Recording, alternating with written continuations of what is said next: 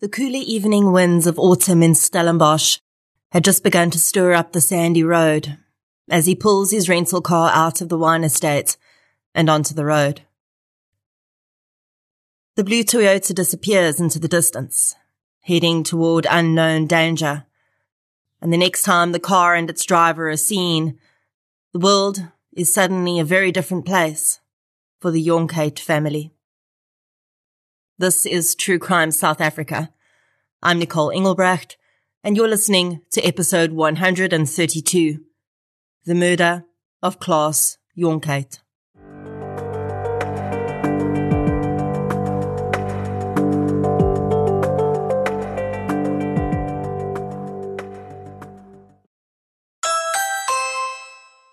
This episode is sponsored by Ring. Make upgrading your home security a priority this October. All Ring devices, cameras, video doorbells, and alarm systems take less than 15 minutes to install. Ring products allow you to monitor every corner of your home from your phone, no matter where you are. With cameras in strategic locations, you can create a ring of security around your property. Keep an eye on what's most valuable to you, because with Ring, you're always home. A huge thank you to Ring for sponsoring this episode of True Crime South Africa. Since 2019, True Crime South Africa has been telling the stories of the victims of violent crime in South Africa. The podcast is independent. That means no big or even little corporates fund it. And that's just the way I like it. And it's the only independent podcast in South Africa that consistently charts in the top 10. Keeping a podcast like this going is time-consuming, and for the most part, it remains a one-woman process. It's me. I'm the one woman. You, yes you, are the reason this podcast continues to flourish and help bring in tips on missing person and cold cases. If you'd like to help keep the show running, please consider supporting our sponsors, signing up to Patreon or PayPal, follow the show on the socials, as the kids say, and share it with your fellow partners in crime. You can find our social links and learn more about our sponsors at True Crime South Africa/donate. Shout out to this week's Patreon and PayPal superstars. A huge thank you goes out to Marnie Strauss, Robert Blaine, Vidat Peterson, Ozolo Mofokeng, and Banana Peel for your support on Patreon. Thank you so much, everyone. Patreon supporters get one additional exclusive episode a month, a shout out on the pod, and other exclusive content, including Q&As with me as and when it's available. It's a minimum of $1 a month. I think you should do it. Please. And thank you. Keba. So many crimes in South Africa are sadly perfect examples of how very ordinary days can go horribly wrong in seconds and result in absolutely unnecessary loss of life. And today's case certainly fits that category.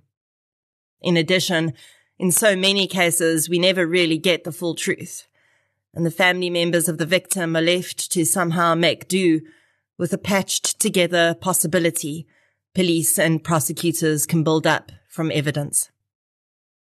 Occasionally, years after a crime has been committed and the perpetrator is up for parole, they may provide answers to questions in a victim-offender dialogue or VOD, but that rarely makes up for the time families spend wondering and wishing in between. Sadly, most never get the answers they seek because perpetrators could not be bothered to do so. It is their element of control, no matter how much that may continue to perpetuate the circle of trauma. In researching this episode, I used a chapter from the book Stellenbosch Murder Town by Julian Janssen, a judgment from the case relating to the appeal, the sentencing document, and several media articles. So let's get into episode 132, The Murder of Klaas Jonkheid. The following episode may contain sensitive material, including descriptions of violence, sexual assault, or graphic descriptions of injuries to victims. If you feel you may be triggered by such material, please consider this before accessing our content. To access trauma counseling or services, please see the helpline information on our show notes. Klaas Jonkheid was born in 1961. After matriculating, Klaas started his academic journey, which would continue on for most of his life. He would eventually earn an honours degree in business economics, a master's degree in business management, and a doctorate in consumer behaviour. Klaas soon established himself as a well-respected consumer psychologist and marketing strategist. He worked at Cadbury Schweppes, as well as FCB South Africa, before starting his own business, the Consumer Psychology Lab, with his wife Liesel in 2005. The couple lived in Parkhurst, Johannesburg, but Klaas travelled regularly as he was in demand as a speaker across the country and lectured at various universities. Although Klaas had already achieved a significant amount in his time, he still had many dreams and aspirations for the time ahead. One specific dream he had was to travel across Africa in his Pajero, and his love for Harley-Davidson motorcycles was legendary. In 2008, Klaas started working on a new research project for Media24, which focused on how Die Burger newspaper should be redesigned to its best effect. And as 2009 came around, he was concluding research on the consumer habits of the various coloured communities around South Africa. In May 2009, Klaas was invited to speak and fill a role as a judge at a conference being held in Stellenbosch, Western Cape. The conference itself was 2 days long, starting on the 27th of May and ending on the 29th, with a banquet dinner. On the 27th of May, Klaas arrived at Cape Town Airport. He proceeded to Avis Rent-A-Car, where he picked up a rental vehicle he'd booked, a blue Toyota Yaris. From there, he drove the half-an-hour trip to Stellenbosch, where the conference organisers had booked him into the Protea Hotel in Techno Park. The hotel was just a 10-minute drive from Spear Wine Estate, where the conference was being held. On the 27th, 28th and 29th, Klaas attended the conference and carried out the duties he'd been asked to.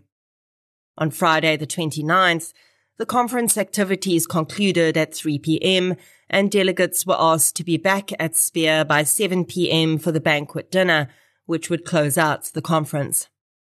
Fellow delegates watched Klaas leave the conference centre around 3 p.m. He would have been heading out to his hotel to shower and get ready for the dinner. When the banquet dinner started at 7 p.m. though, Klaas was not there. He was not just running late, as his colleagues initially thought. As the hours ticked by, he simply didn't arrive. Those who knew him well tried his cell phone, but he didn't answer, and they eventually thought that perhaps he'd just been too tired to attend the dinner and decided just to get an early night, as he had an 8 a.m. flight the next morning back to Johannesburg. One or two people at the dinner did send Klaas's wife Liesel messages, and when she also could not get hold of her husband, she started to become concerned. Over the next few hours, Liesel would try everything she could to find out where her husband was. She called Stellenbosch police station, and officers informed her that she would either need to go in person or have someone do so in her stead. They provisionally took her report and said they would still need someone to come in personally, but they would keep an eye out for Klaas. By the next morning, though, when he was still not responding and his 8 a.m. flight out of Cape Town left without him on board, Liesel knew something was very wrong. She booked her own flight into Cape Town, instinctively knowing that she needed to go there herself to try and find Klaas. On Saturday afternoon, Francie Heathcote was walking in 4, Stellenbosch, near the St. Paul's Anglican Church, when a man came rushing toward him, his face ashen. He told him he just walked through the back of the churchyard and discovered a dead body. Francie followed the man, half believing he must be mistaken, but soon realized he was not. There, laying in the sand, face down, was the body of a man. Although it was clear that someone had attempted to burn the man's body, the burns were mostly superficial, and the fire appeared to have burned itself out. The victim's top items of clothing were shredded by the fire, and bizarrely, 2 bank cards were laying on the victim's back and had melted there. The man's jeans were on his body and fastened as they should be, but they were pulled slightly down.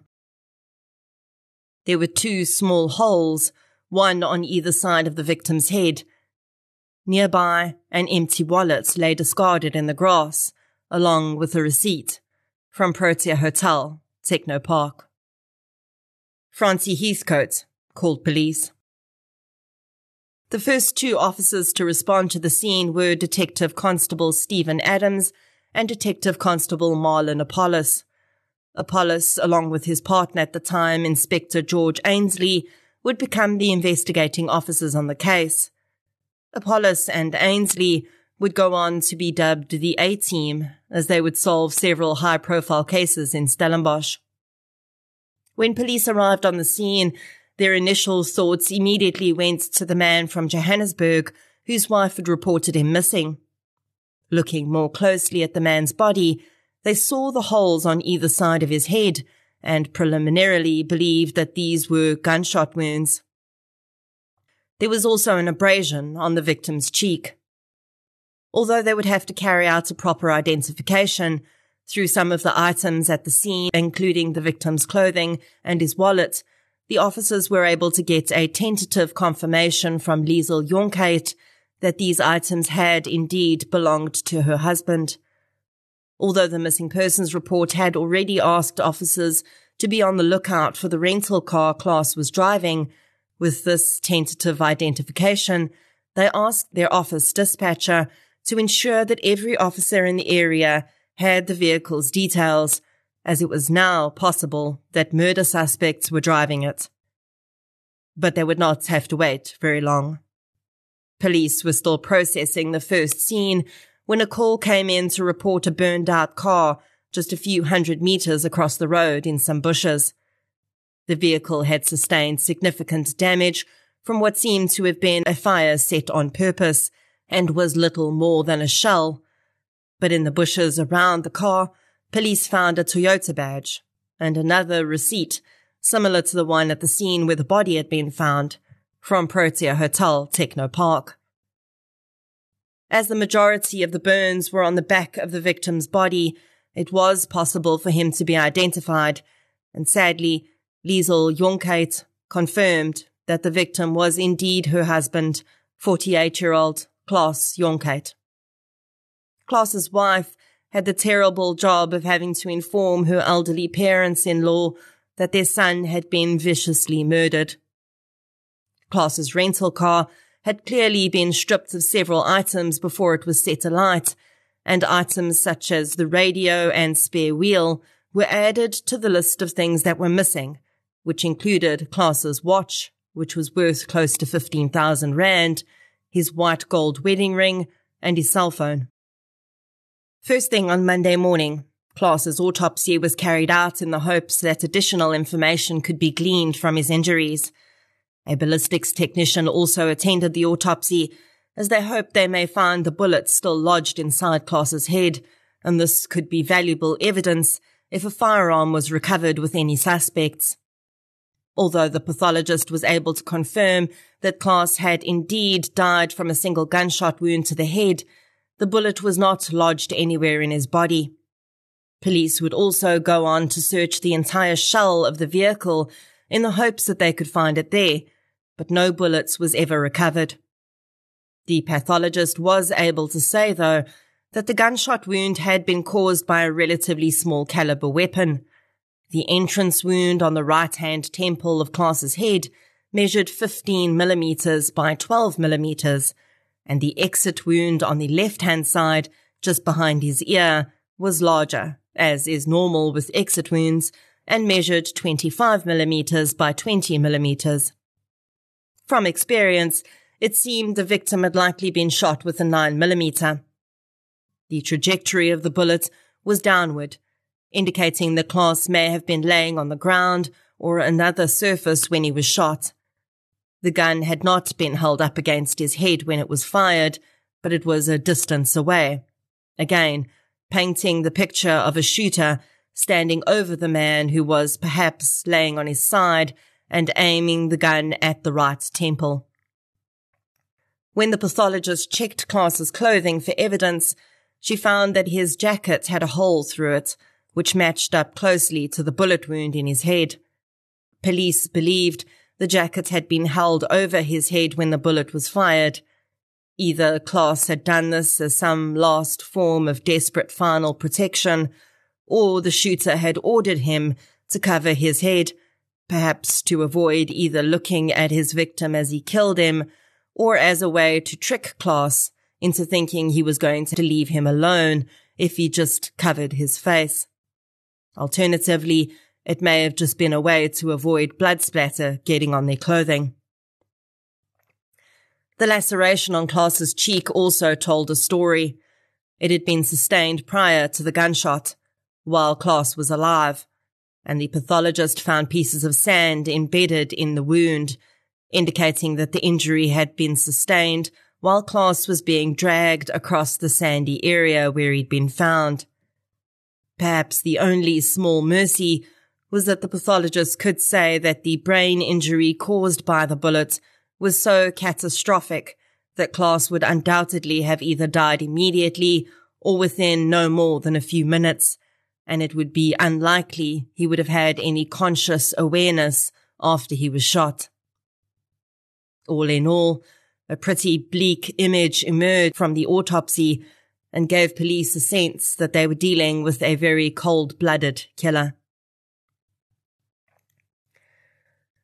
Detectives immediately put their focus on trying to track Klaas's cell phone.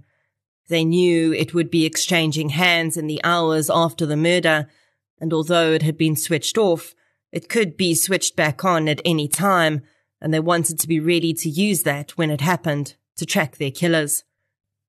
When they started tracking the cell phone on the Sunday after Klaas's body was discovered, the phone continued to indicate that its last known position was a cell phone tower at a nearby military base, but this didn't narrow it down for police nearly enough. Then, on Monday, with the assistance of the cell phone provider, police sent a ping to Klaas's cell phone, and within minutes, they had the precise location. A house in an area called Stratford Green, which was not far from the murder scene. The house belonged to a pastor called David Smith. Intel told Apollos and Ainsley that the pastor lived there with his wife Portia and several of his adult children. The detectives were able to secure an emergency search warrant for the premises and rushed out to the house. On arrival, the officers were let into the house by David Smith after showing him the search warrant. In the lounge, they found one of the Smiths' adult daughters. The woman had a cell phone in her hand when the officers walked in, and when she saw them, she pushed the cell phone down into the cushions of the couch. The officers noted this and proceeded to start their searches upstairs, asking first to be taken to the bedrooms of the Smiths' sons. There, in one bedroom, they located a car radio and a car wheel. The officers would also find various other car parts hidden in the bedrooms, a 9mm parabellum pistol and ammunition which would fit this weapon, as well as ammunition for an R5 rifle. David Smith confirmed that the pistol was licensed to him, but it was not found in his safe, but rather in the bedroom used by one of his sons. Collecting all of this evidence, the officers headed back downstairs to question the daughter sitting on the couch. They asked her for the cell phone she'd pushed down into the cushions, and although she initially claimed it was her phone and she'd had it for a long time, the phone was the same brand and model as the one that belonged to Klaas Jonkheid, and they told the woman that they didn't believe her. Putting more and more pressure on her, she eventually admitted where she'd got the phone from. She said that her brothers Wayne, 23, and Elton, 22, had brought the phone home. They tried to sell the phone to someone, but the buyer hadn't been happy with it, so she'd swapped her own cell phone for this phone. The officers opened up the phone and checked the IMEI number, which matched what they'd been given by Klaas Jonkheid's cell phone service provider. Then Wayne and Elton were brought in to speak with the officers.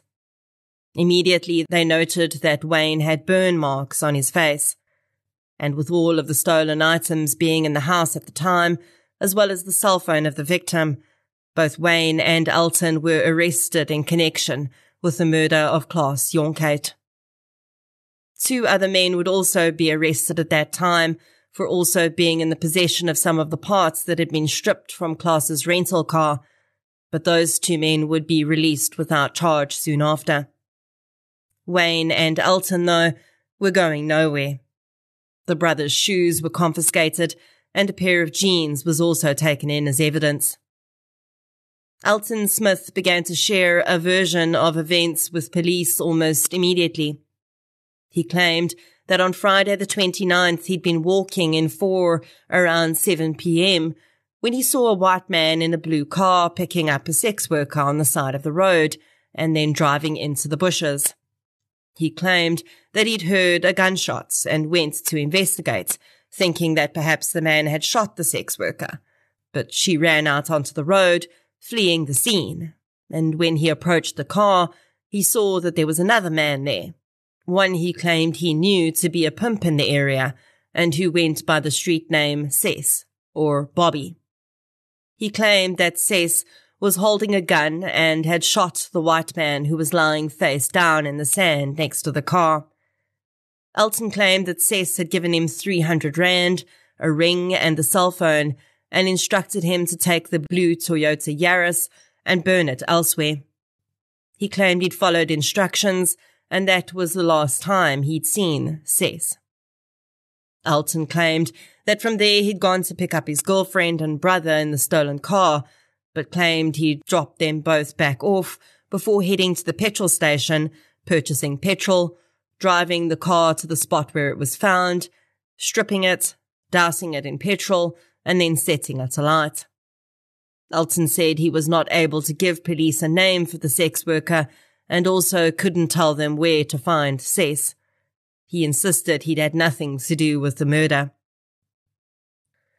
Police would conduct extensive searches looking for a man named Cess or Bobby who worked as a pimp, as well as the sex worker Elton had described, but there was absolutely no trace of either such person. With the 2 men in custody, police went to the home of Elton's girlfriend. They asked her if she could give them a rundown of what had happened on Friday. The young woman said she was at the Smiths' home on Friday with both Wayne and Elton until about 1 p.m, when Elton left the house without telling them where he was going. Around 5 p.m, she went to look for him, but couldn't find him anywhere in the neighborhood, so she returned to the house.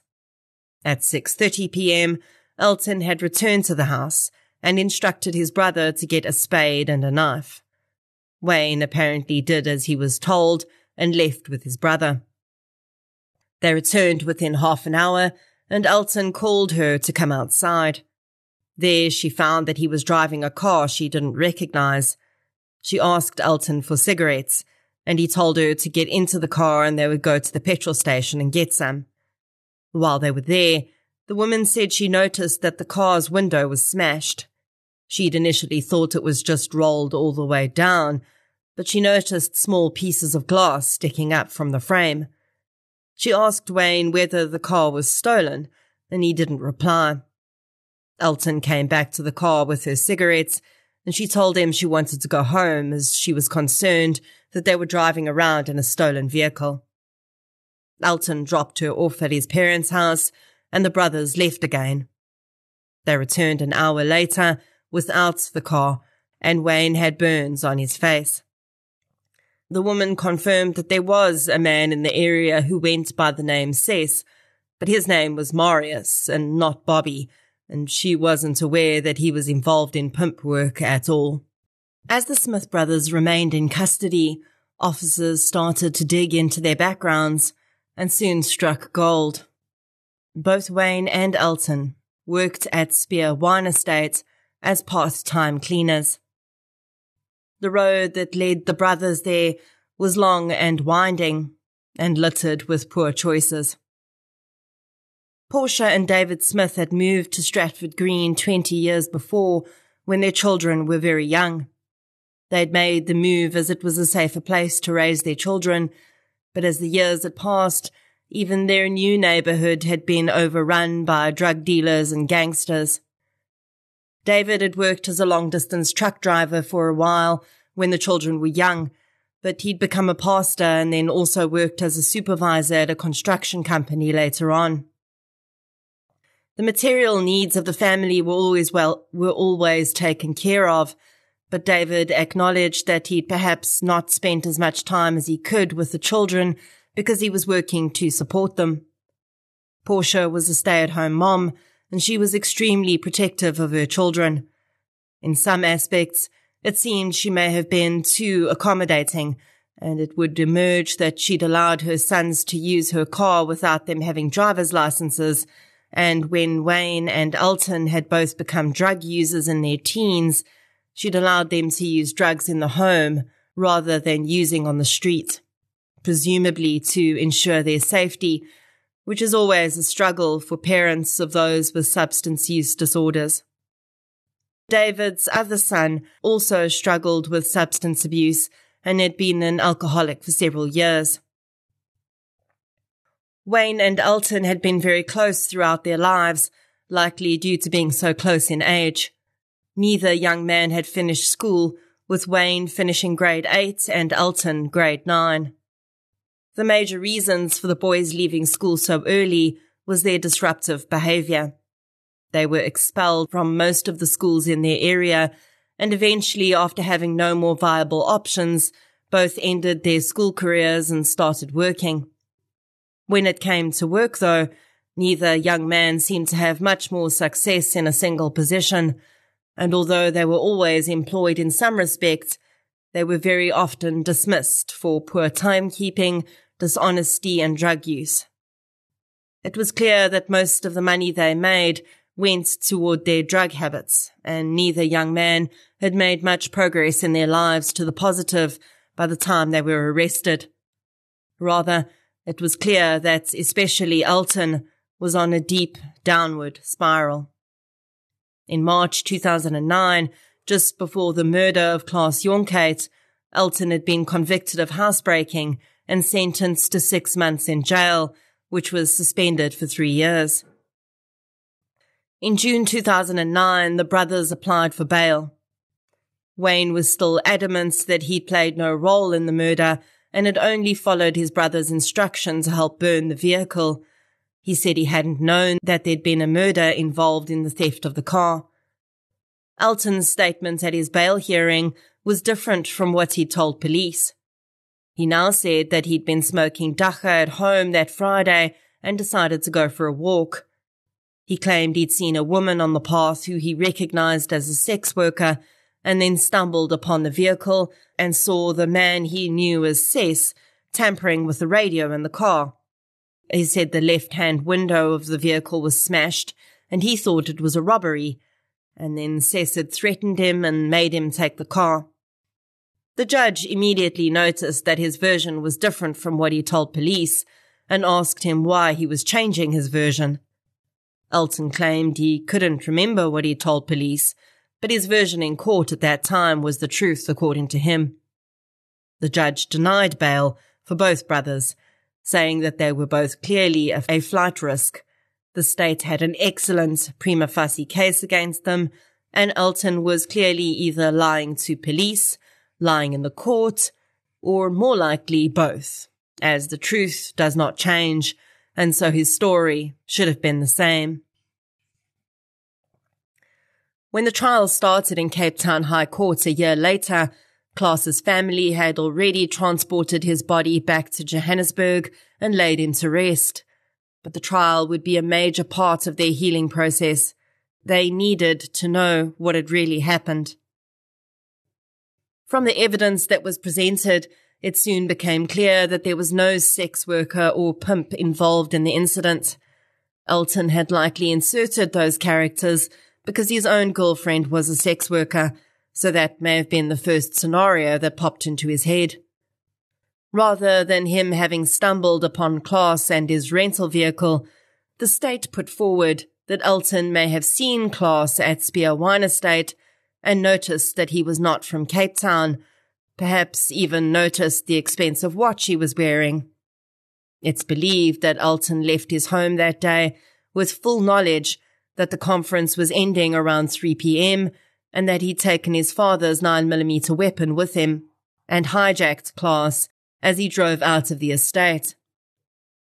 He likely then forced him into the passenger seat and drove the vehicle to the bushes behind the church, where he proceeded to rob Klaas of whatever he could find on him.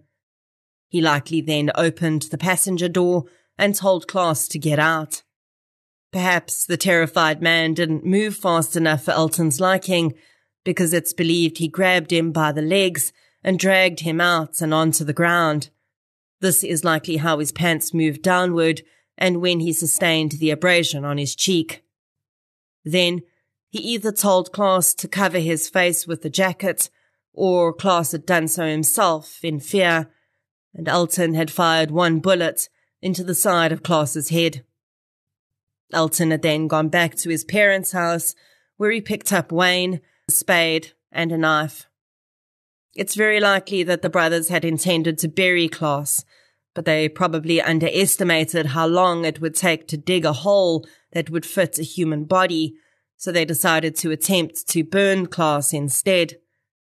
The burns on Wayne's face would likely have been from trying to burn Klaas's body and not the car, because it would be far more difficult to set a body alight and move away quickly enough than it would be a car. This, of course, could not be proven, but it is the most likely scenario. On the 7th of December 2010, the judge delivered her judgment in the matter. She found Elton Smith guilty of murder, robbery, and illegal possession of a weapon and ammunition. She found Wayne Smith guilty of being an accessory to murder after the fact and the theft of the motor vehicle and other possessions. In February 2011, Elton Smith was handed down a life sentence plus 15 years for his crimes. Wayne Smith was sentenced to 7 years for being an accessory to murder after the fact and 6 years for robbery. Elton's defense attorney attempted to immediately appeal on the basis that Elton's youth had not been sufficiently considered in sentencing, but this was turned down. The judge cited Elton's lifelong criminal activities, his continued drug use in prison, and the fact that he joined a prison gang as factors that led her to believe that his youth had played no role in his crime. Despite being just 22 years old, she said, he was clearly already a hardened criminal who'd shown no remorse for his crimes or intention to rehabilitate himself. By the time you're listening to this podcast, Wayne Smith would have already served his sentence and been released. Elton Smith will be eligible for parole in 2034. Sadly, although the state was able to offer a pretty likely version of what had occurred that seems to match up with the evidence, Klaas's wife and family will never really know what happened. Whether or not that's been an impediment to their healing is often personal and differs from person to person. Without a doubt, though, Klaas's murder was horrifically unnecessary and completely avoidable. And I can't help but think about how creepy it is that the whole time that Klaas was attending that conference, he was probably being watched by Elton Smith. The young man who had a far better start in life than many of his peers, whose parents saw to his every need, and who time and again decided that the easy way out was best. Klaas Jonkheid had 3 days in Cape Town planned. He was going to fly in, spend time discussing the industry and research he was so passionate about, and then fly out. I have no doubt he kissed his wife goodbye before heading out to the airport with the full knowledge that he'd be back in 3 days. But Elton Smith decided otherwise. Maybe from the moment Klaas arrived, he was being watched, singled out, and hunted. And he had absolutely no idea. Elton Smith decided that what he wanted was far more important, and any money he could get from hijacking the man would buy him drugs for the weekend. And of course, in his mind, this was far more valuable than leaving Klaas to tell the tale. So he did what he'd always done in his 22 years on Earth. He took what he wanted and gave no consideration to the consequences. Klaas, Jonkheid, rest gently.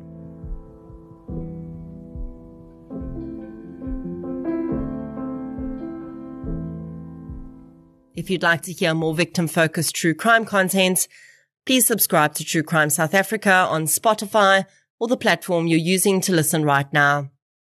If you're looking for something still related to real-life stories, but often with a more positive slant, you can check out my new podcast series, I Lived Through This. You can follow both podcasts on social media. We're on Facebook, Twitter, and Instagram. I'll be back next week with another episode. Until then, thank you for your support, and I'll chat to you soon.